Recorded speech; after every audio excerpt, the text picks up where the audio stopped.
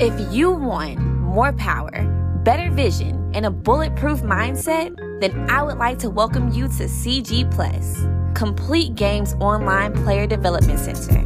Now, baseball and softball players of all ages and skill levels can access a multimedia experience providing education and instruction on your personal mobile platform. Rob Cruz has put together an online video portal, a remote hitting program, as well as a series of online hitting courses boasting a curriculum that features pitch recognition strategies, power, video analysis, mental skills, and then some. For more info, log on to www.cg.plus. That's www.cg.plus to find out how you can complete your game today.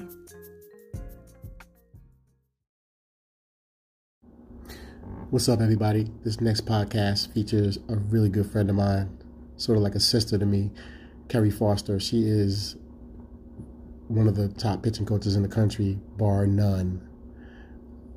When I talk about the teaching gift and a gift of connecting with athletes, the gift of communication, she goes straight to the soul of the athlete and really transcends all of the things that would block an athlete from learning and taps into that core of the individual to really challenge them to dig deep into whatever their talent or level of abilities are. Been trying to get her on this podcast for a while. So happy to have her. This is one of those podcasts that you do not want to miss. And she is definitely someone that you want to follow and just kind of know what she knows. Check it out. Welcome to the Transcending Sport podcast with Rob Cruz, an audio experience bringing you interviews, conversations and more from some of the most intriguing personalities in the sports world. And now, your host, Rob Cruz.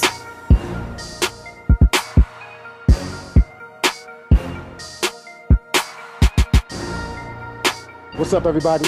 Welcome to the Transcending Sport podcast. My name is Rob Cruz, and my guest is Kerry Foster. She is pitching coach extraordinaire. She's out of the Alabama area. Longtime friend. Kerry, welcome to the show. Mm-hmm. Thank you. It's a pleasure to be here. If y'all only knew what we had to go through to get this thing set up. So this is my first video podcast because somebody wanted to do a video, so I was like, all right, let me see if I can figure this out real quick. So here we go. Rob, I like seeing your face. I like seeing your face. Thank you. First ever video podcast for Transcending Sport. Our topic is, we're going to talk about a couple different things. I have things that I want to get into, but before we do that, let's talk about how you got started in softball. Like, take us back as far as you want to go, wherever you want to start from. Like, how'd you get into softball? Did you pitch? Did you play? How did it happen? You're talking about Little League. Okay. All right. If I can remember back that far, I remember Mom and Dad always coached me in softball. Yeah. My brother played baseball a little bit. I guess that's kind of what got me started. And I played park ball and did the whole all-star things. We always won all-stars, and we traveled around and did that thing until about 11. And that's when fast pitch really came to Birmingham. And we had a local college that a guy was teaching fast pitch, because I actually started at slingshot. And I was at Sanford doing some lessons, and everywhere I went, I started getting a lot of attention from some of the coaches around asking me questions. And Dad just knew from that point that there was a talent there. And so we started traveling around and went to Tennessee, Georgia, wherever we could to try to get some lessons. And that's kind of how I started in softball. Then I transferred from my local community middle school into a larger district high school, so that I could get better training, get better resources, get better education. My mom started working at the local school so that I could go there, because I didn't live in the district. So got a better education, that's where I started getting seen, got on a great travel ball team because of that, that connection, and then started going from there. That's great. Why pitching? Well, how'd you end up pitching? I have no idea. I think it's because on the All-Star team, my dad needed somebody to pitch. So he just made me a pitcher. I think I was all over the place. My personality's kind of all over the place. So I was full of energy. So Dad just had me in the circle, and I just ran all over the field wanting to have the ball. And then all of a sudden we needed a pitcher, and Dad was like, hey, you're going to pitch. And I mean, I don't know if I don't remember ever saying, hey, I want to be a pitcher. I think it was just something that just happened from when I was 5. I started slingshotting. So for those who don't know, what's slingshotting? So if you're a fast pitch pitcher and you're pitching from 9 o'clock, it's kind of like that. So you stand on the mound and you present the ball and you drop your hand down and back. And then when you come forward, you throw. You don't go full circle around. Okay. I just want to clarify that because everybody doesn't know what that means. So now we know. Slingshotting. So fast forward, you end up playing college softball, Division I. How the heck did that happen? First of all, I'll say, God gave me a lot of talent, resources, and mother and dad that really just pushed me. My dad played for Bear Bryant at Alabama, so he's very like a structured disciplinarian, whatever. And it was so good because I was kind of all over the place, and I had a passion for ball. Not only that, I had a passion to win and a passion to be good and a passion to dominate and be driven, just self-motivated. From an early age, I wouldn't necessarily say I was self-driven and motivated. I just wanted to be good and I wanted to win, not necessarily wanted to do all the work. But I remember Dad always making me go downstairs and get the bucket. And one time I said, Dad, you got 2 legs. You can get the bucket.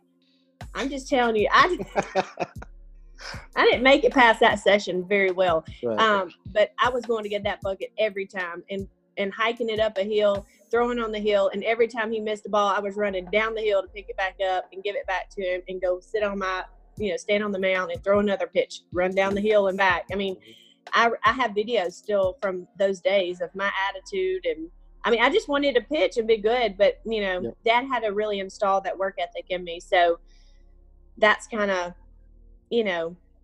first and foremost. But after that, started playing at Hoover High School. That was that local school I was talking about.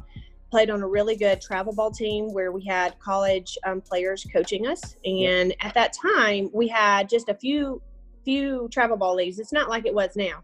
And so we were the elite team, and that had a lot of the main girls, main high school good athletes on it. I think we might have had 4 or 5 travel ball teams, and we were it.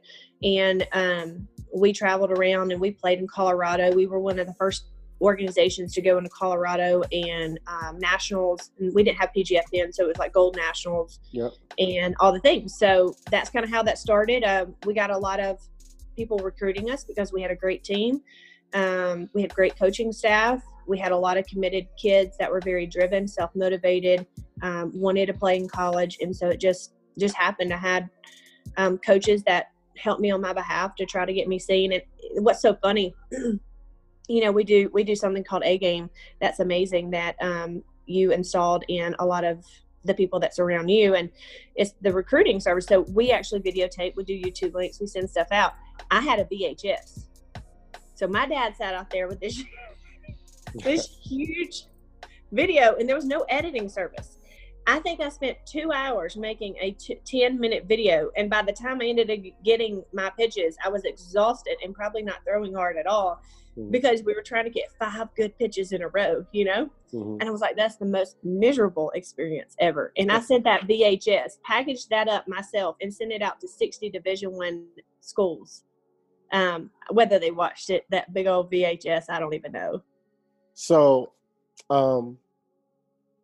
that reminds me of when I first started doing college marketing back in like the late 90s, sitting in a room with 2 VCRs making copies of a videotape to put it in a bubble wrap to send it out via mail. I mean, those are the difficult days of doing it.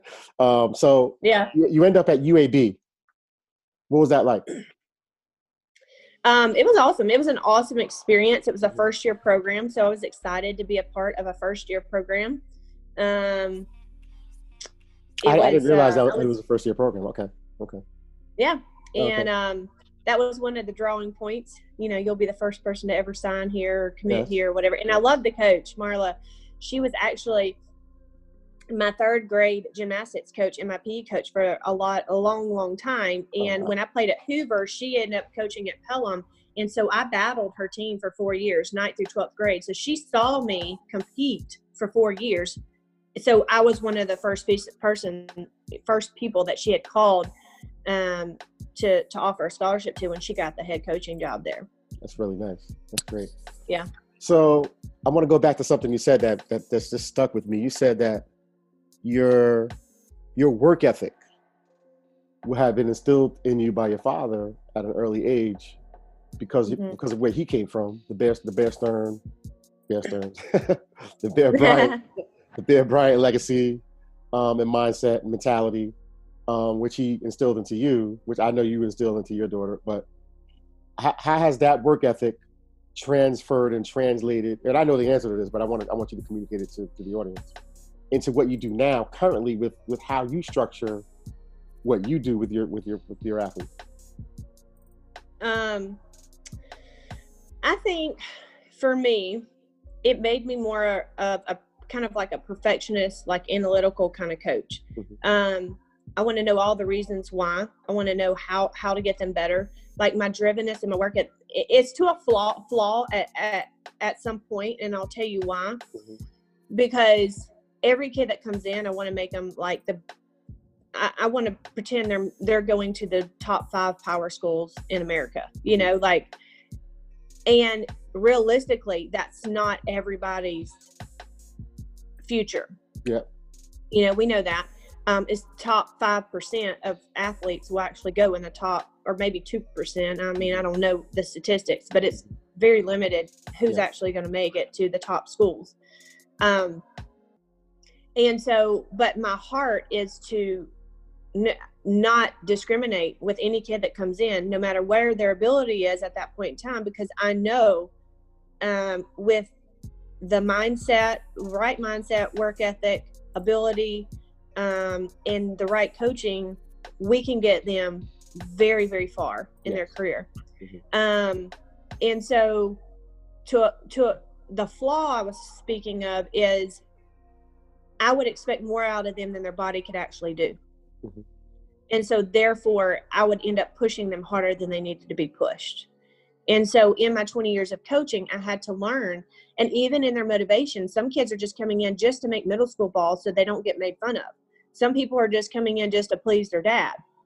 Some people want to go play ball but never have the ambition to play in the top schools in the nation. That's not everybody's goal, even though we think it is.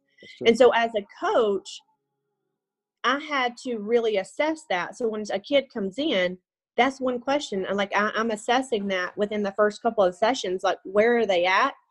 Where do they want to be? What are their goals? Are they just trying to make a travel ball team? Because it's gonna determine how I coach them. With that being said, every kid is going to get coached the same structure. I feel like there's a freedom of movement with their body in what is allowed. When they pitch, there's going to be certain things that's just them. There's going to be certain ticks that's just them. But there's also certain fundamentals that have to be in place, one for protection and injury prevention, but what goes along with that is speed and accuracy. If you don't have protection and your body has that integrity in the structure, then you're not going to fully be able to move your body mechanically in the best way as possible. And so when I'm looking at their structure and their body and making sure every one of the pieces are kinetically working together, then it's going to produce maximum amount of results. And in the end, we have less injuries. Right. So those kind of things is how my dad, and when he installed work ethic and drivenness, it's like a drive to make kids better, a drive like, how can I educate myself? How can I make myself better? Who can I surround myself with that that may spring an idea or brainstorm with or whatever. So I love the community of pitching coaches and hitting coaches and college coaches, and because everybody has something to bring to the table if you're willing to listen and learn. Yes. So flashback to, how our relationship started. So, the first time I came down to Alabama, I don't know if you remember this or not, but I came down to, what's that high school? State, was it? You were, Stadium. Carolina, Stadium. Kim and I, called you. So you and Kim got me on the phone and somehow contacted me. I guess you guys got a hold of the book and, we saw a YouTube video on Fast Pitch TV. Is that what it was? Yeah, we watched all your videos. Okay. So I ended up coming down, and we put together something over at Vestavia Hills High School, which was great. And then we developed this relationship to be able to figure out how we can get the kids in that area better. That was your goal. That was that was what you were, and I was like, wow, all right, let's do it. What I noticed about you, though, specifically you, and how you do pitching, and how, I'm about results. So I go all over the country. I see all these pitching coaches that do pitching lessons, and I have air quotes, as you can see. They do pitching lessons, and people spend money on pitching lessons, But what I've been noticing is people are pitching 3, 4, 5 years. I mean, that's way too long. 2 years is way too long. A year is way too long to pitch and not really get better. Yeah. Like your velocity. 6 months is too long. Velocity has not gone up. Yeah. And I think there's a balance between I love my pitching coach. I enjoy working in that environment with my pitching coach. And is she getting me better? And when I talk to people on the phone, they ask me about, sometimes I have people, hey, I'm asking me about pitching coaches, and I'm like, I don't know. You want to get on a plane? I don't know how many people I've sent to Alabama. You've sent a lot. I have a lot of people that fly here. Yeah. And people are going to think I'm crazy. I'm like, okay, you're going to think I'm crazy, but until you go down there and do one, I promise you it will not be your last one, and you'll see the difference, and you'll come back and you'll say, yeah, there's no one like her. And I know you're just being you, but why is it different? What have you done to set yourself apart? And do you purposely do that, or are you just being uniquely you? And why are you so effective in how you get athletes to make giant leaps and bounds in improvement quickly? I almost tell people, and I've told this to people before, by the way, I've said to them, I will guarantee you at least 2 to 3 miles an hour on the spot with Kerry, or I will pay for your lesson. I've said that to people. Yeah, I remember that. One of them said the only reason I'm here is because Rob promised me he'd pay for our trip down here if you didn't get me faster. I didn't say I'd pay for that whole trip. I didn't say I'd pay for the whole trip. I think they were trying to get all of it. But because that's how much I know, like, you know what I'm saying? So, like, what's different? What's unique? I'll say this, and I know it sounds cliche or whatever, but God has given me an ability, one, to teach. That is a spiritual gift. My father had it. I have it. It is a spiritual gift the Lord has given me to be able to explain things where kids can understand it. To make that connection, maybe another coach or their dad has been saying, but to explain it or physically allow them to feel something that they haven't been able to feel before. The other is I pray over my kids before they come into lessons, and I pray for words of knowledge and wisdom. I pray for tons of wisdom, because there are things right now that are coming out, like this whole forearm fire and whipping and all that stuff, that I never had a marketing label on. I just understood it. It was like I saw something in a lesson And I was like, that's what does it. And it's like God just opens my eyes to see things and create. I'm very creative. I like creating things for kids to feel, to understand. There was something that happened the other day by mistake. A girl threw the ball behind her and almost hit my face.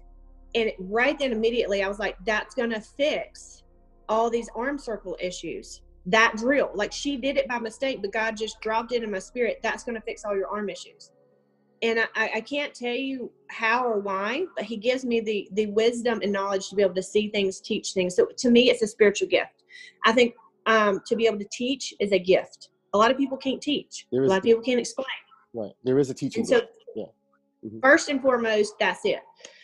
I think number 2 is being a constant learner and trying to figure things out. Like if I get a kid that I'm like, oh my gosh, I've done all 8 drills that I know is supposed to fix this issue, and it's not working. I'm like, Lord, you're going to have to give me something. Like, and then all of a sudden something will just drop in my spirit and I'll go, let's try this. And maybe the next week, something else will come. I'll get it with another kid, and then I'm like, this is what she didn't get. Mm-hmm. And it's just I can't explain it. But I have a passion to get kids better, and that's what springs on, the constant education, learning, talking about it. And it's not about the money for me. Like I told a kid the other day, if I could financially do one kid every 30 minutes, I would do that one, because I think there is I'll tell you one other thing. There's something to be said for a kid that trusts their coach. If you can get a kid to trust you, and trust comes from caring, trust comes from relationship building. And then the female, as you know, a man, the female will trust you.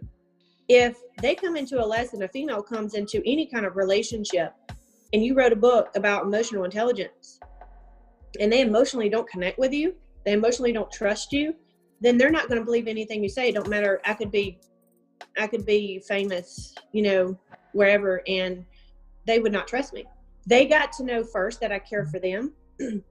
So I'll be honest with you. My first session is all about understanding the mechanics of pitching. It's not about pitching.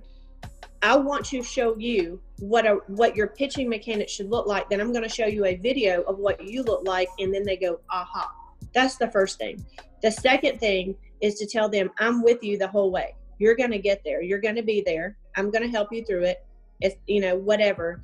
And then from there on, the exponential growth won't happen until their brain allows them to trust me. If they're still in their brain saying, my other pitching coach said do this, my dad says do this, that's a whole nother tangent, then that dad is delaying their process of getting better. Mm-hmm. And so that relationship between kid and coach has to happen despite what the dad, mom says, coach says, high school coach says, all that. Once she understands what I teach mechanically, and then my emotional ability to connect with her, I can have a kid change like that. So let me ask you this. Just because you pitched, let me go back. Just because you played Division I softball doesn't make you a great pitching coach. It helps, but the teaching gift is probably the major driving force, because I think a lot of people can know things because we got the internet in our pockets. So I can go on YouTube and I can learn things and know things, but communicating it and having the teaching gift, which not everybody has, you'd say that would be that you would say that's what separates. Yeah. Being a master teacher is it comes from the teaching gift. Yeah. Okay. I'll say one more thing. I was thinking about this earlier. You have a lot of people trying to teach pitching. Mm-hmm. They may have pitched. Yep. The way I look at it, like for here, I have dads that I've coached their daughter and they try to teach pitching. I have kids that have taught, and I have only a couple of them that I say, you could be a great teacher. Holly Ward's one of them. Leah Streetman's another one of them. Like, these are kids that I'm like, you're going to be a pitching coach. You understand it, you feel it, and you can communicate it. And I've been coaching for 20 years, and there's probably maybe 5 that I say that can actually teach on that kind of level. However, is their expertise where they need to be? Because where I'm at, and I've had 20 years of failure that I had to succeed through and work my way through, they don't have that. Mm-hmm. So yes, they can teach, but will it take you longer to get there because they don't have the work knowledge, the experience to get you there faster? See what I'm saying? But going back to what you said about your passion, though. Coaches, yeah. Huh? I'm saying, going back to saying what you said about your passion, because your passion fueled your inquisitiveness of wanting to know more. Like most coaches don't go above and beyond to learn more. They just teach what they did. Or they teach what they saw their pitching coach teach their daughter. Right, and every now and then they'll pick up something along the way, but they just teach what they did. Like, I did this, so you should be able to do this. Instead of... Go ahead. And here's another thing. You remember that game you played as a kid where you whisper something in one kid's ear and they whisper it all the way around? Yep. And it gets back. If you're not going to the source, then you're getting what's been whispered 8 times around. I said you're this getting last 8 night. different pitching.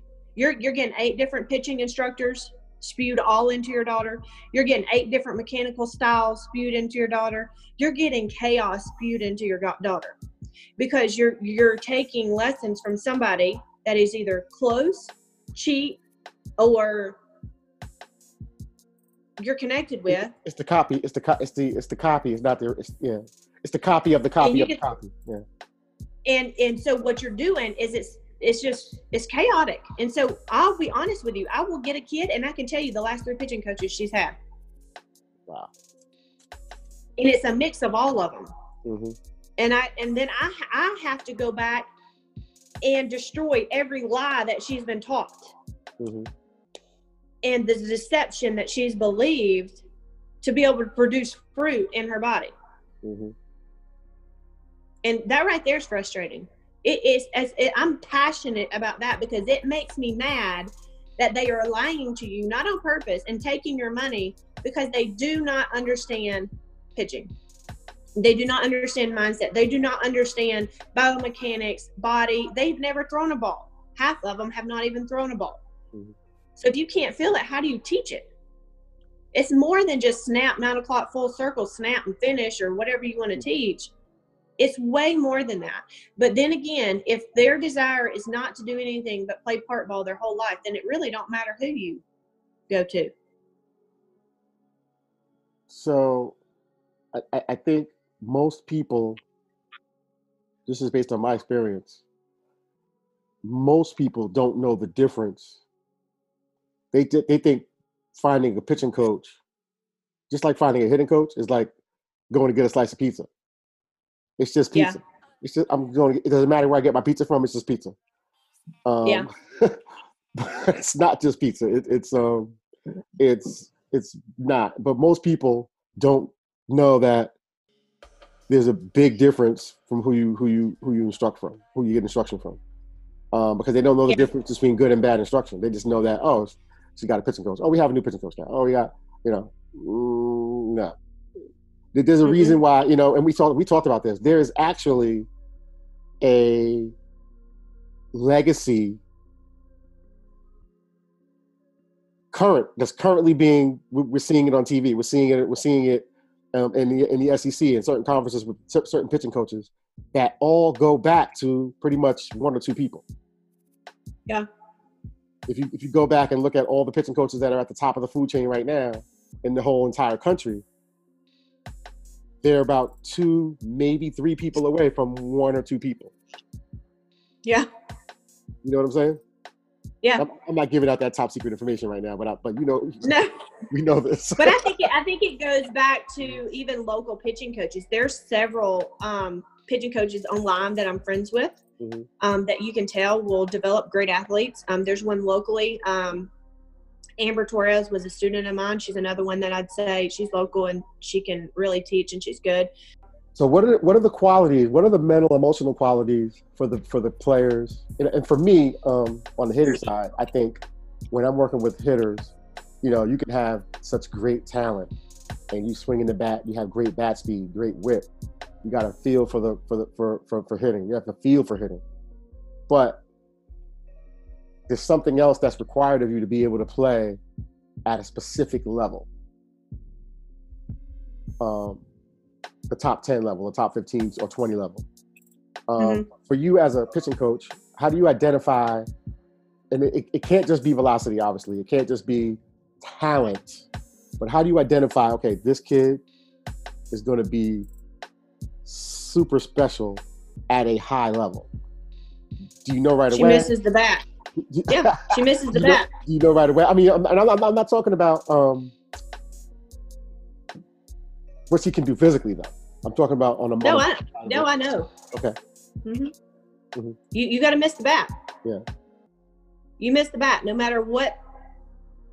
You have a visual ability to see bat path, to see bat consistency, and you can miss the bat. No matter what. And here. Can I get on another tangent? But wait, so strikeouts?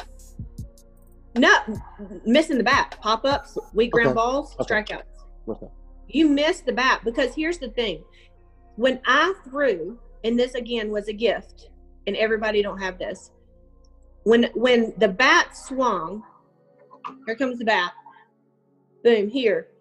And I saw her swing on deck, and I saw her swing. I could immediately see flaws in her swing, and I could see, like, spots would just light up for me. She'll never hit that spot. She'll never hit that spot. She'll never hit that spot. And so when my coach say this is where her swing, her bat path was, and she didn't make great adjustments, and she never could get her hands in to get this right here. My coach called a fastball. By God, that fastball was going to be here. So not only take away being able to hit spots, and all that stuff, but if she called a curveball and I knew that she was swinging she was swinging down here and she was fouling off my drop ball, my curveball was up here. Being able to change planes and miss the bat based on her flaws in her swing. And so if you can't see that, if you can't read hitters, I could read hitters. That's why I do teach hitting lessons. One, I've been around you enough, one of the best hitting coaches in the nation, so I know structurally what it's supposed to do. It's so similar to pitching. I can make my pitchers feel what they need to do hitting because it's very similar, and I'm already teaching it pitching wise. But then I can see what's jacked up about their swing, and based on what I've learned from you and what my experience was in college, I can make them do that again, coach them through, explain, let them feel what they're supposed to do. But for a pitcher, what makes them great is when their high school coach calls a fastball inside and she says, well, she hits fastballs inside over the fence and I couldn't shake it off. I said, you should have missed the bat. Right. There's one spot inside that she could not hit. Right. I mean, not right. There's got to be a spot she can't hit hard.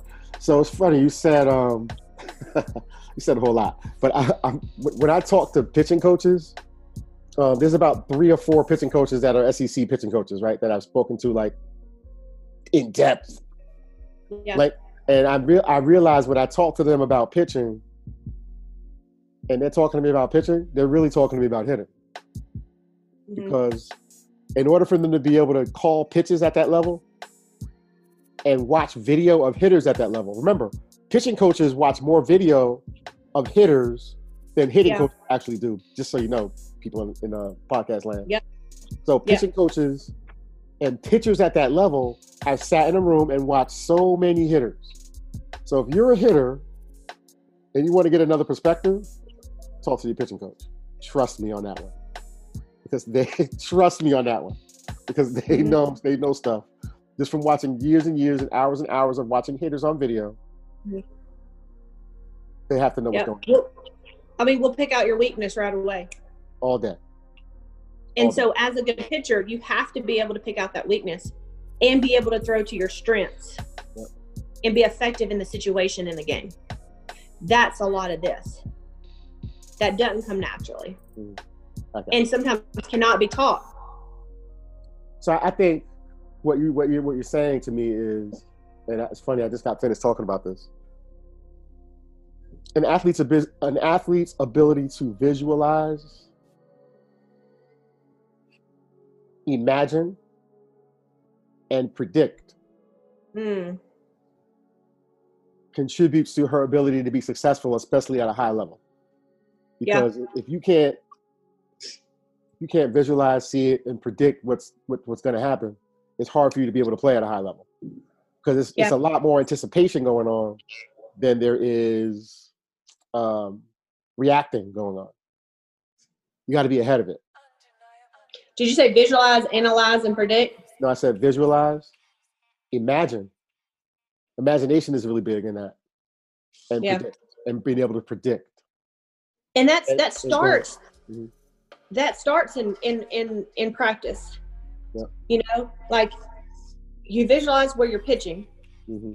You imagine where the ball is going to go. You create success in your brain before you do it, and then you predict what's happening, and that brings success. Now stop right there.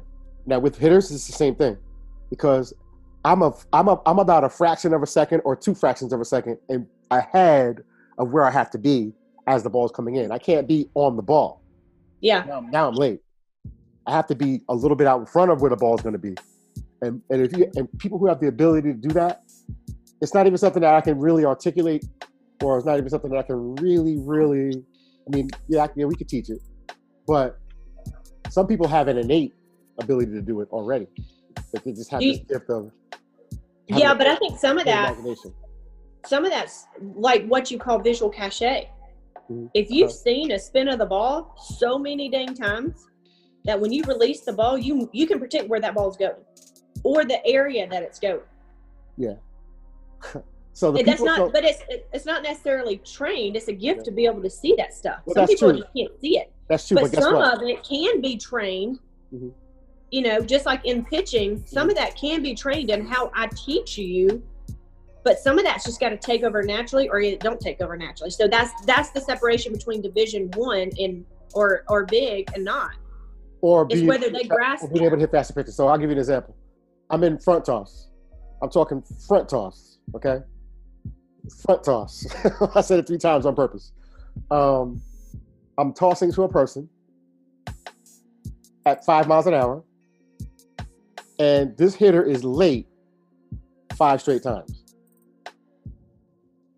Now, I can say to them, how are you late 5 times on front toss? Do you need me to tell you to swing earlier? Why should I have to tell you that? Then you have the other person who's late on one pitch, and then she visualizes the change. And she's never late for the rest of the at-bat. My question becomes, why do I have to tell you to do something different to not be late 5 straight times? So what's happening to you in a game now? I feel like there's multiple reasons why. One is because these kids are living in a society that they don't think everything's been handed to them. They don't think for themselves. Everything's digital on, you know. There's no practical games. There's nothing they're doing outside that's causing their brain to figure things out and make adaptations to. Number 2, they live in fear of somebody yelling at them that they're paralyzed and will not and cannot make a decision, or they've always been told what to do, so they never think for themselves. Yeah, I think that's a big part of it. It's the conditioning. It's the mind conditioning. It's conditioning. And then other than that, their brains have been conditioned.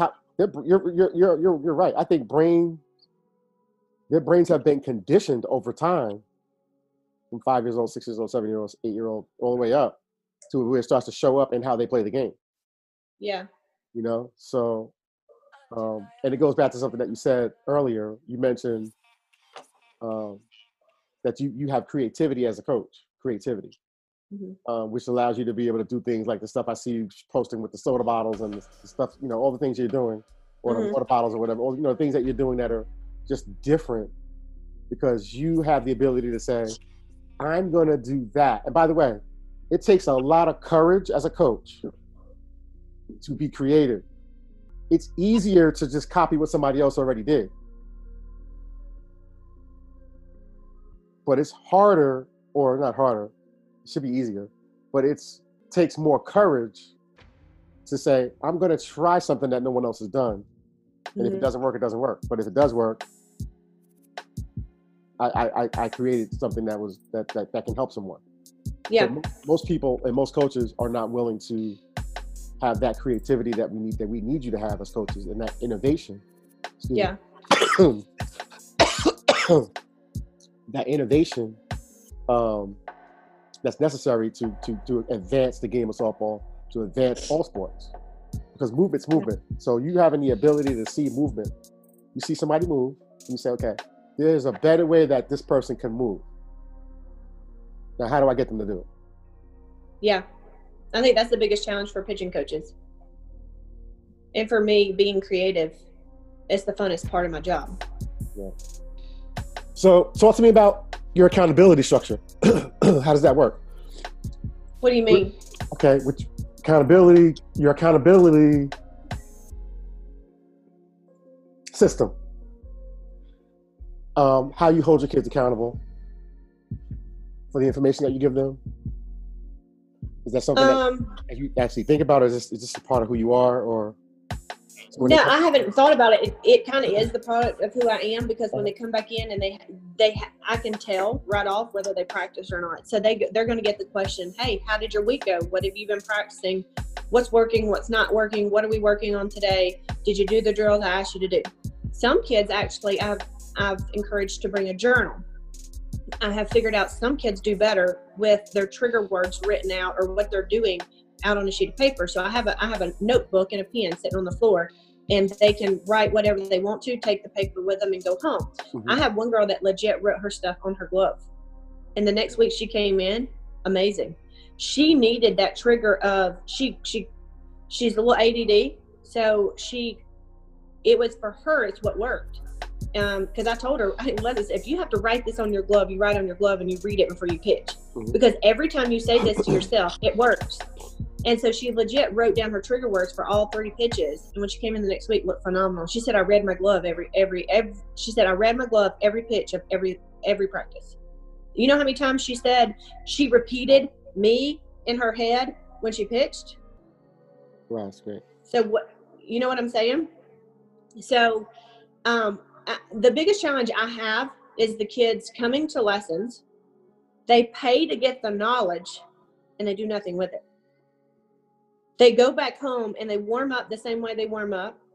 They don't do one drill that I usually teach them to do. It's like if I don't spell it out at the end of a session and say, here's your workout plan, let me journal it out for you, they won't do it. It's not like I can reteach them something in a lesson and say, okay, let's not do your 9 o'clocks like this anymore. Let's do it like this because of this. They'll come back the next week still doing it like they've done the last 20 years. Okay. It's like it doesn't resonate. Can I say something to you? Yeah. No, it's not even. I'm going to ask you a question. But whose fault is that? I think it's mine because I don't do a great job of. I feel like. I feel like we take for granted as coaches and parents that the translation is going from brain to I'm supposed to do this. I don't think they're making that connection. So I have, on my part, it's parents' fault too, but I have done a better job saying at the end of the session, this is how I want you warming up. This is specifically the 3 drills I want you working on this week. That's helped 50% of it. The other is either they don't practice, the dad don't care, the dad's not helping them, they're just sitting on a bucket, or they expect somebody else to do it. The main problem is most parents are too busy and they want the kid to work on their own. And that's not what made me great. What made me great is having a dad that pushed me, that made me practice, even when I didn't want to. It was that accountability. Nobody at 16 wants to work. They'd rather be on the phone and in the car at the parking lot and having fun with their friends. There is 1% of the population that wants to actually be working at home instead of going to movies with their friends. So I did a podcast, my last one before this one. We talked about the characteristics of what makes somebody elite. And a lot of it is mindset, but a lot of it is parenting also. You know, a big part of it is parenting. Well, a big part of everyone's mindset is their parenting. Yeah. Because you're a product of that. So I don't believe that children on a large scale have, you're talking about, if I'm talking to 100 kids, maybe 2 or 3 of them are going to be able to do what you just said on their own without a parent pushing them. Maybe 2 or 3 of them out of 100 are going to have the drive, discipline, level of passion to do what you just said on their own. And the other 95% are going to be driven and pushed and held accountable by parents. It's a combined effort. It's teamwork. It's a community effort. Yeah. It's everybody working together, you, the coach, the teachers, the high school coach, the travel ball coach, to push a player and hold them accountable to a standard of what we know it looks like. So, So what I made a statement, I said, every single athlete that I've had, whether they play Division 1, 2, or 3, who reached a high level or the pinnacle of their success, or who was the best version of themselves, if you put all their parents in a room, those people are all the same in terms of what they did and how they pushed. Because you have some people say, well, I don't really want to push her. If she wants to do this, this is her thing. Okay. It's like schoolwork. Okay, if I'm going to get you a tutor in math, I'm going to get you an SAT or an ACT instructor in math. I'm going to hold you accountable to get your grade to a certain level. Why is it different with sports? Why are we making it different? I got you a piano lesson. I got you a piano. I'm getting you piano lessons. I'm making sure I'm spending all this money on these piano lessons. You're going to sit down and do exactly what she told you to do. I'm going to make sure. Yeah. Why you have an A+? Why do you not have an A+? Why do you have a B? Why is that different? Why is school different? Why is it okay to push them for school, but it's not okay to push them in sports? That's because who's the one having to do all the pushing? The parents. In school, at least you have a teacher pushing them. We hope we do. Well, if the teacher was pushing them, everybody's not an A+ student. Too many people want to hand their kids. Like everybody's not A+. Want to hand their kids off. And because they're busy and they're tired. I think everybody's busy and tired, but you got to make a decision of am I busy and tired? Yeah. Are you busy and tired? Yeah. We're all busy and tired, but you still have to find time because you're trying to teach your child what it takes to make it. You have to push through that. But everybody don't have that drivenness. So if the parents ain't got it, then the kids ain't. It's not going to be installed in the kids either. People going to work 9 to 5 and complain they're in debt and can't get out. They ain't got the discipline to quit spending or go get another job. Work 2 jobs. You see what I'm saying? We're still dealing with parents that don't have that structure in them. Yeah. So much less install it in their kid. That's my biggest thing is I have to try to find more ways to try to inspire the parents to do a little bit more, and be a little bit more involved and a little bit more pushy and a little bit more demanding of what they want out of their children in the area of sports as well as in the area of education, because you're doing that kid a disservice because she could be really good and she could be really go further, but she's just scratching the surface and she's borderline mediocre, as a matter of fact. And I have to communicate that. And yeah, it hurts some feelings. Yeah. It ruffles some feathers. It hurts some feelings. It's not a comfortable conversation, but it's a necessary conversation. And it's a conversation that I'm willing to have with people out of love. Especially if you ask me, hey, what does it take to get her to the next level? We're spending a lot of money. We're traveling. We're getting on planes. We're renting cars. We're playing on these teams. We're going to showcases. We're going to college camps. Like what's next? And if you really want to know the answer to that question, and you really ask me the answer to that question, I have to tell you the answer to that question. And that's I guess that's the hard part of our job, but it's not hard for you anymore. It's easy now because if you want to set yourself apart, then you'll set yourself apart. So you have this online training program. Tell us a little bit about it. Well, the biggest thing is I have courses. I've taken the time to sit down and teach what I teach. Like if somebody was going to come in and do a lesson with me, say the fastball course, the first session is going to look like this. I'm going to teach the knowledge, the understanding, positioning, and the why behind what we do. And when you understand the why, then you're all in. You know what you're supposed to do. I feel like too many parents are getting fed from 80 different online pitching coaches, like YouTubers and Instagram influencer pitching coaches, that they're trying. There's number one, there's too many dads trying to teach pitching lessons. They're trying to teach their kid because they think they know, or because they watch it on a video, or they watch this Instagrammer, and they try to. Even I have dads that will come to me. What do you think about this? What do you think about that? Well, there's a reason I didn't teach that. Here's the reason. You know, they're always looking to learn and gain, but then they start feeding all this to their kids. And I just wanted clarity. I feel like it's so easy to get in that world of just gaining all this information. And I wanted them to have a system that would take them all through all 4 pitches. Right. And the system is based on these fundamentals in the fastball. This is what your mechanics are. I'm teaching your ground foundation, your stance, your whip, your arm circle, reason your ball path needs to go straight. If you don't understand ball path and breaking points, then don't go start with a curveball, because you don't have the foundation. So I built everything on the foundation of the fastball, and the fastball is not really a fastball. It's the structure. It's your base structure that now you're going to build everything on.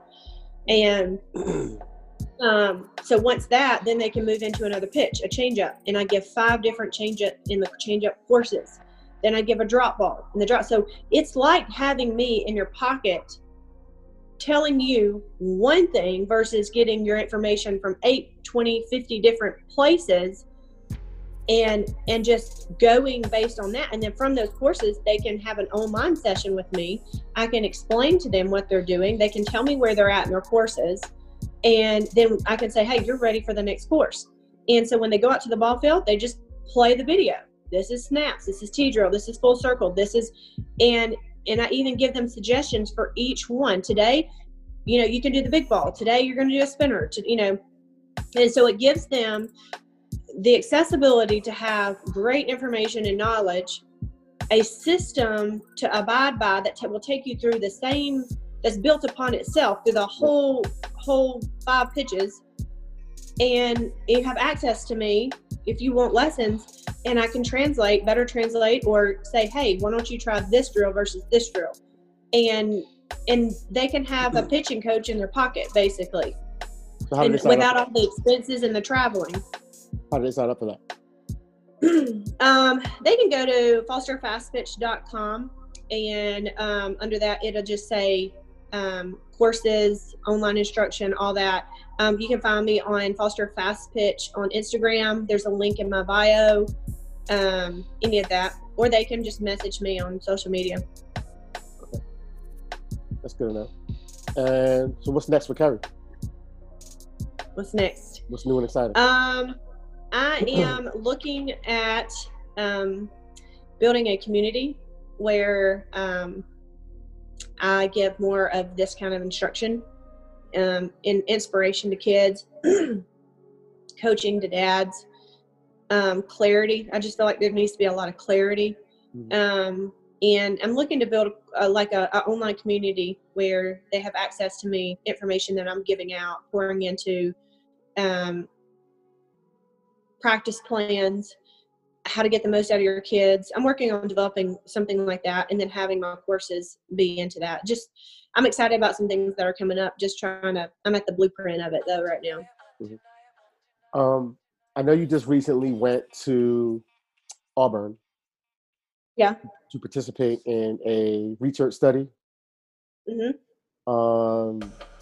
A number of different things. And I'd like you to, if you can, just elaborate a little bit on what the experience is like and what you got out of it and all that good stuff. So I had a kinesiology background as well. Did not major in kinesiology, just had a lot of courses in it. Excuse me. And so when she was speaking, it was speaking my language because I understood exactly what she was talking about. She who? And Dr. Gretchen Oliver. Okay. At the University of Auburn. Okay. And you can find her on Instagram as well. And so she was doing some training and she was measuring ground force. Like she had a block that they would start on and then a place where they would land. It would measure how much force is going from the ground and landing into the ground. They had electrodes all over the body, so you could actually see skeletal movement on the screen as they were pitching.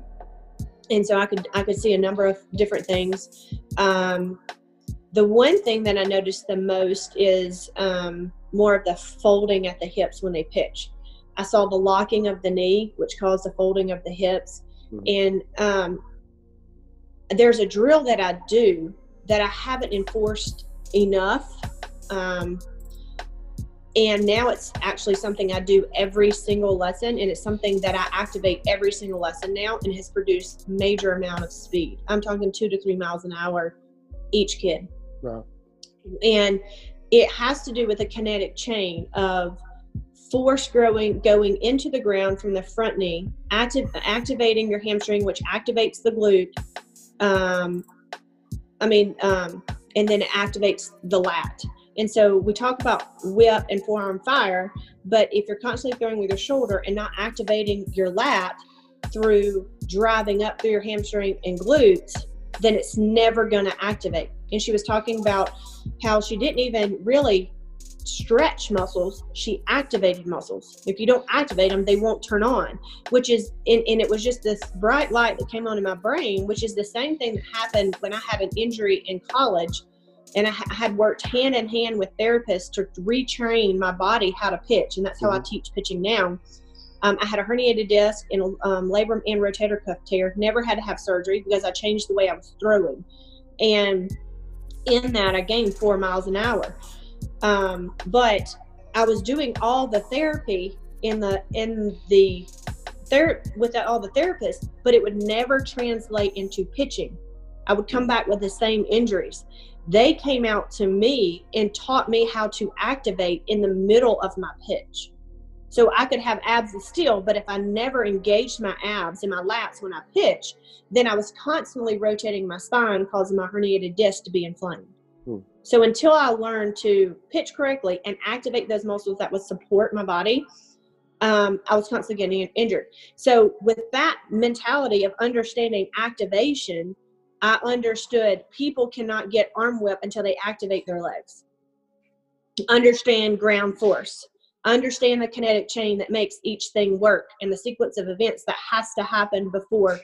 And I mean, you can pitch all day long, but if you want to get to 70 miles an hour and if you want to hit 65 as your 5'4" kid, then those things have to be set up perfectly, or we're always missing something.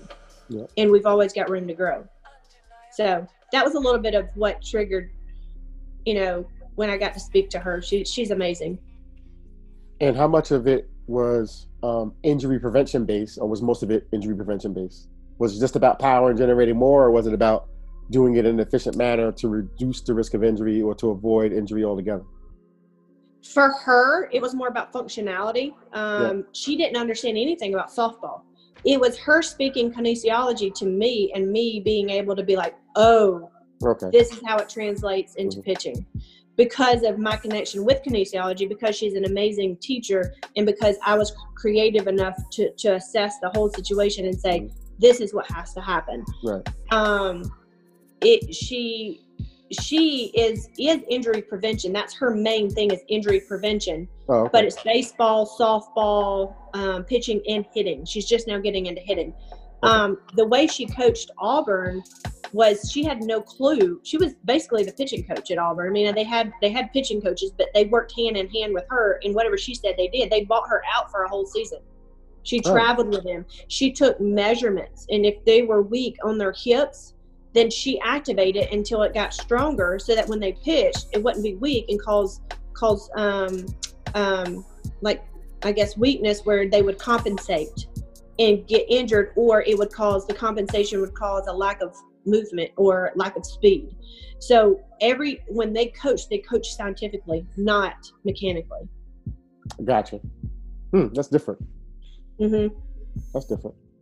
So she's got numbers, and she's got there's some things that she's going to send to me about my 2 kids that went down there, but there's some numbers that their hips have to read to have complete ability to use their legs and hips during their pitch. And so like my internal rotation had to be 45 degrees. My internal rotation was 23. Needed to be 45 to fully function without back injury. My kids were in the 20s too. So she's going to put together a plan for me, which will prompt my workout regimen, warm-up session prior to pitching. And she said some pitchers can do this warm-up and activate their muscles 15 minutes. Some will take 45. One of the pitchers at Auburn now takes 45 minutes. You know what's funny? I'm gonna say this. So when I was coaching the Pride, right? Yeah.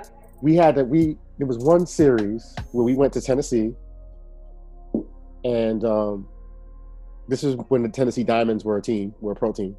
Mm-hmm. And so I would get to the field for early batting practice, and we had a 7 o'clock doubleheader. You know, the team would get there about 5, but early BP would be like at about 2. Yeah. Because that way you can hit for an hour or so, then go treatment, and then get back for 5, right? If you had to get treatment or something like that. So early BP was 2. So I would get to the field like around 2. And let me tell you this. So Monica Abbott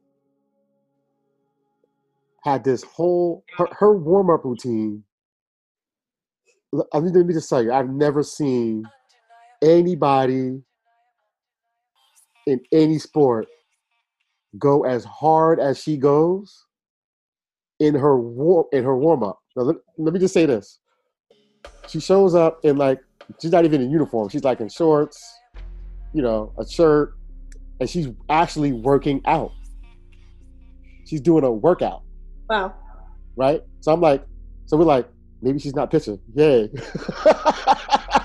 You know what I'm saying? Nobody wants to face Monica Abbott. So we're like, okay, yeah, she's not pitching today. Because there's no way she's freaking pitching today if she's doing all that. That's what I'm thinking, right? All of a sudden, I kid you not, she gets on her uniform, she takes a shower, gets her uniform on, and she's freaking pitching. I was like, what the? You just did a full workout. But let me just say this also. We had girls like Tanya Callahan on the Pride team and stuff, and I would see them coming back from the gym and do a full leg workout on game day in the morning. So it's something to be said. It's something to be said about how elite pros, really go about their day to day, because we don't see what they do. No, we don't see what they do in the morning that day. We don't really see what they do. And a lot of these pro athletes go hard. Stacey Nelson used to go hard. Yeah. People who know what went on in the background back in the days when she was at Florida, she went hard pregame and on her off days, her supposed off day. I don't think people go hard enough or are willing to go hard enough. It's like we do the minimum. No, I have one kid. She just committed to Michigan, and she gets up at 5 a.m. and does her workouts with her personal trainer. She's been doing it for years. Then she gets up, takes a shower, goes to school. She does practice, and then she'll come and do a lesson every single day. She'll either do a slapping lesson, a hitting lesson, or a pitching lesson. And then she'll end up going back to her travel ball team and doing stuff there. And then she goes home and does her work every day. Yeah. That's why she's where she's at. It goes back to my last podcast about the elite mindset. We talked about, you got to listen to it. We talked about how elite is not something you sign up for. It's not the travel team you play for. Elite is your mentality. You have to have an elite mentality to truly be elite. And those are just perfect examples of why Monica Abbott is the freaking stud that she is. And I think everybody has to do what they have to do. Everybody's different. Not saying you got to do what she does, but there's something to be said about what you said about let's activate the body in a certain way before we actually pitch a ball. So,